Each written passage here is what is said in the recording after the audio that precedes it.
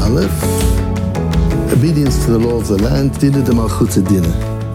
So here we're dealing with a well-known, a famous sugya that has a lot of ramifications in halakha today. The dinim of laws of the land and to what degree and in what ways they govern us, both outside of Israel and inside of Israel. And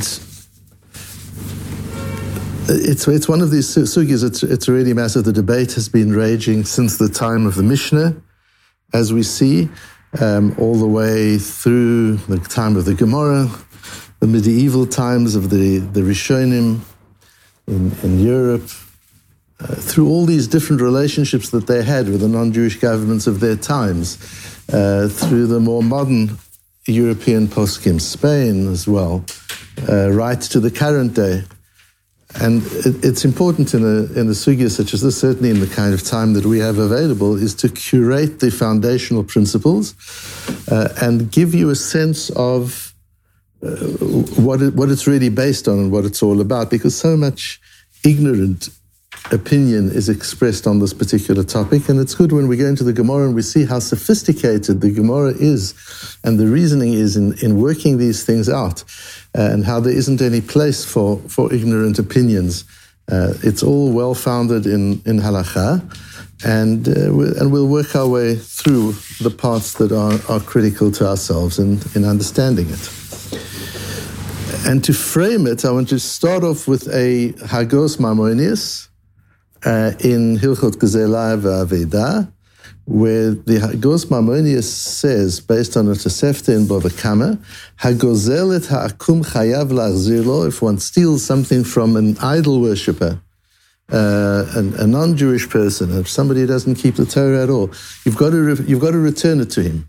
The chamur gezel ha'akum migezel Yisrael mipnei chilul Hashem, because stealing from a non-Jew is worse than stealing from a Jew, because there's an added element of Chilul Hashem involved, and one has to be very careful with that. So that's always, these conversations has to be framed in that way. Then we have the Mishnah that we have at the bottom of the previous Omid, where we're told, Nodrim laharagim lacharamim ulamochsim. If you're caught and you're in trouble with a robber, or with somebody who's out to kill you, chas v'sholem, or the tax collectors, and we'll talk about, since they put into the same category, it seems, we'll talk about what is meant by these tax collectors, what the issue is. You can make a neder shehi truma. They want to confiscate some of your produce. You can say, hey, you can't touch this. This is truma. This is for the Kohanim. And even in those parts of the world, if it's for the Kohanim, people respected that, and even the tax authorities respected that, and they wouldn't confiscate it. Afa pishein truma, even though it's a lie. You can make a neder that is untrue. It's an amazing Mishnah, in order to save money from the tax collectors, it seems. And as you read this is why it's so important to have a Masorah, to have a tradition. Because when you read this, you can go into all sorts of directions. But if you know from your Rabbeim, that does not mean that you can cheat on your tax returns. You know that's not what it means. There was a long time ago, I had to ask a shaila on two matters. The one was whether Chalav Akum applied, which was in South Africa at the time, were considering the laws of the land at that time, was the milk, the ordinary milk that was provided, within the category of Chalav Yisrael or not. And the second one was a tax issue that people were asking me, where there were certain industries that were very heavily taxed, and it was kind of understood that people were finding ways around that, and was that okay? And I sent the shaila to two poskim. I sent one to Moshe Feinstein and one to a posek in Eretz Yisrael, who I won't mention. And the two tshuvas came back on the same day. It was so peculiar. And the two tshuvas were exactly the same except opposite. The one in Eretz Yisrael said about the Chalav Yisrael, and these were his words. He said, I'm surprised at you for asking such a question. Of course it's not Chalav Yisrael. How could you even think that it's Chalav Yisrael? And he gave me what for even asking the question. He says, about the question of the tax, you can consider this and maybe that, and he sort of gave an approach. And Moshe Feinstein came the same day, and the same wording. It was the most amazing thing. He said, on the Chalav Yisrael, we see my tshuva such and such, and it sounds, by the way, you've described it, that you can consider that as Chalav Yisrael if you have to. But on the question of the taxes, I'm surprised at you for even asking such a question. Don't you know, quite apart from Dina de Malchus Dina, that they're questions of Chilul Hashem. And how could you even, it's Yahareg Val Yavo, you should rather give your life than risk the possibility of a Chilul Hashem. How can you even ask such a question? So you know, once you have a hashkafa, you have a way of thinking given to you by your Rabbeim, and you learn a Mishnah like this, you know that you've got to go much deeper into to understand it. It can't be taken at face value. And the Gemara immediately asks for Hamashmul Dina de Malchusa Dina. How can you cheat the tax authorities? There's a principle of Dina de Malchusa Dina. You've got to obey the laws of the land. Amar Rabbi Chanina, Amar Rabbi Kana, Amar Shmuel. So Rabbi Chanina says in the name of Kana, what Shmuel said was, B'moches she'ein lo kitzvah. We're talking about a moches, which the Rosh explains as that applies the law unfairly. It's not that there's a tax rate for the whole of society. In those, there were countries at that time, and there are countries even today, in Africa and other places, Eastern Europe possibly, there are places where the tax collector takes a look at you and decides how much tax he's going to collect. And if you're Jewish or you're not Jewish, or you're a banker or you're not a banker, and if he decides how much tax to take. That's not fair, that's not systematic, and therefore the principle of Dina de Malchuta doesn't apply, because Dina de Malchuta only applies to those laws which are applied equally across all of society. The Rabbi Yana, the house of Rabbi Yana, said, B'moches ha'omed me'elav. We're talking about a moches who does it on his own. He hasn't been appointed by the government. And again, there are parts of Africa where that is so. People just get up and they take tax collecting into their own hands. Traffic officers who collect fines and people who do that, and it's for themselves. They're not appointed to do that. Two reasons are given for why Dina de Malchusa Dina, and we'll understand what the principle of Dina de Malchusa Dina. The one is the Rashbo. And the Rashbo says here in our Masechta, Mishum dematzi omalu im lo ta'asu mitzvotai agaresh tchem sharet sheloi, because the king or the government can expel you. And again, bearing in mind the historic situation, but even today, a person can be sent away, stripped of his rights in a country, certainly in a non-democratic country. And since that's the case, you're there by his permission. There are certain conditions for your being there. And part of the conditions of your being in that country is that you abide by the laws of the country. So that's the one view of the Rashbo, which is shared by the Ran. The other view is the view of the Rashbam in Bava Basra. In Bava Basra, we don't have Rashi in most of the Masechta. We have Rashi's grandson, the Rashbam. And the Rashbam is the one who begins expanding Rashi's methodology to a more Tosfotist approach. So the Rashbam explains the Gemara as Rashi does, but he also goes much further, a little bit like the Ran does in our Masechta. He goes beyond just explaining the words, and he gives some of the reasoning as well. And the Rashbam says in Bava Basra, because this principle of Dina de Malchusa Dina comes in many places in Shas. We have it in two places in Bava Kama, we have it in Bava Basra, we have it in Gittin. There are various different places where it appears. And in Bava Basra, the Rashbam says, because kol b'nei malchut mekablim aleihem mirtzonam chukei hamelech mishpatav v'ilkach dinam dinu gamuru. Society has accepted the laws. That's what there's a social understanding, either explicit or implicit, that if you're living in the country, you're living by the laws of the country. So the consent of society is what gives the government its authority. So the one is the authority of the government in terms of its ultimate authority, which is the Rashbo and the Ran, and the other is the Rashbam, that it's because of the consent of the people. The difference between the two will be, what about Eretz Yisrael? In Eretz Yisrael, the government can't expel you and say, well, if you don't accept the laws, go and live somewhere else. It belongs to us. So according to the rule of the Rashbam and the Ran, the law would not apply in Eretz Yisrael. And the Ran actually says that on our page. The Ran makes that very clearly, based on the Tosfos. The Davke b'malchei ovdei kochavim amar dedina de malchut dina mipnei sha'aretz shelo v'yachol lomar lehem im ta'alot asu mitzvot agaresh etchem min haaretz. Aval b'malchei Yisrael, but with Jewish kings, law, you can't do that. Lefi she'eretz Yisrael, kol Yisrael shutfin bo. Because we're all partners. The Eretz Yisrael is a partnership. That's why it's so complex living in Eretz Yisrael. That's why you can't put a government together. It's a partnership. It's not a country. And a country is a country that's ruled by authority, who's given absolute rule of law by the people. Here, everybody's a balabos. We all feel it belongs to us too. We've also got to say it's no government's going to tell us what to do. It's a shutfus, we're partners. And you know how difficult partnerships are. And the more partners there are, and the more Jewish partners there are sometimes, the more difficult and complex it is, and their egos, and there are all sorts of things. Eretz Yisrael is a shutfus. And that explains a lot of what's going on in Eretz Yisrael today. It's a partnership.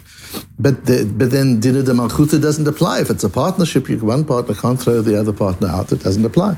But according to the Rashbam, who says the reason is the social consent, we give consent to the government to make laws and rules, and we give our willingness to abide by those laws. And the Rambam paskins that way, like the Rashbam, that Ben Shaya Melech Goy, Ben Shaya Melech Yisrael, whether the king is a Goy or a Melech Yisrael, says the Rambam, the same principle applies, because clearly the Rambam goes with the view of the Rashbam.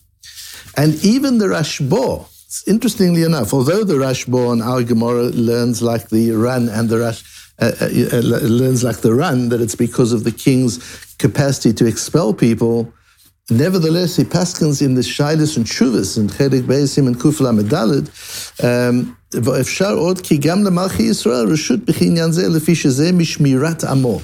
He introduces a different thing, and in the beginning of that paragraph, it's a longer tshuva, but in the beginning of this paragraph, he starts with aval achshav. But now things are different. And that's the difference between the Rashbo in the Shailis Shuvas, in his responsa, and the Rashbo in the Gemara. The Rashbo in the Gemara is explaining the Gemara. The Rashbo in Shuvas is paskening the law in his time. And he says that now there's the kings enact laws because that's to keep the country safe. That's why they do that. And if that's the case, Nimtza din malchi Yisrael shaveh lidin ha'omot b'davar zeh. And now that kings make these laws not just to line their own pockets, but the main reason that the governments make laws is to keep law and order, to keep people safe and to keep society safe. That's something we have to abide by, and it makes no difference if it's in Eretz Yisrael or not. And that's how the Shulchan Aruch paskins. The Chassam Sofer asks, remember the Chassam Sofer is somebody who was very uncompromising of any adulteration of halakha to accommodate modernity or to accommodate non-Jewish views. There was he was very, very uncompromising. And nevertheless, he brings the Rashbam, the Rashbam in Bava Basra, where the Rashbam says, "Atan dam dinat ma nichalu." The reason for dina de malchus dina is that it's something that the people are in favor of. Ulefi zeh ein lechalek bein melech u'met ha'olam melech Yisrael. So he paskins like the Rashbam and like the Rambam and like the Shulchan Aruch, that there's no difference between Israel and outside of Israel. Shafilu melech Yisrael she'en haaretz shelo. Even the king of the Jewish people, the land's not his. It's a partnership. Kim l'shvatim nitchalka. It belongs to the tribes of Hashem. Mikol makom kol mimusav v'chukav mekablim aleihem birtzonam.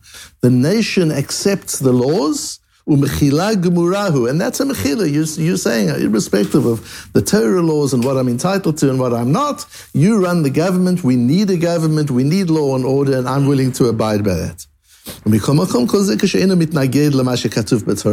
That's provided it's not against the Torah. It's just a general law of taxes and traffic laws and criminal laws. But if it's against the laws of the Torah, that's different. Says the Chassam Sofer. But then importantly, the Chassam Sofer says, what do we do with the Ran? After all, the Ran and the Rashbo in the Dorim say that in Eretz Yisrael there isn't a din of dinner, de malchus dinner. So he says, even the Ran would hold. The Ran is only saying that about where there's an imposition of taxes that are enforced on the people against their will. But and there we can make a difference between the non-Jewish kings and the kings of the Jewish nation. But when it comes to the laws of the land in Eretz Yisrael, as in the case of Bava Basra, Modeh Haran, there the Ran will also agree that so a big chiddush of the Chassam Sofer, that as far as we're concerned, in the normal laws which governments enact nowadays, even the Ran will agree, as the Rashbo himself agrees, that although he writes in the Gemara that it doesn't apply in Eretz Yisrael for the reasons he gives, but in Shailis Shuvas he says it does apply. Says the Chassam Sofer, the Ran also, there's nobody who holds that with the normal laws that a government enacts, that Dina de Malchuta Dina does not apply in Israel. It applies in Israel as exactly as it applies anywhere else in the world. So the only difference is the following. In other parts of the world where the government has absolute power, you don't have to interrogate the morality of the intent of the legislation.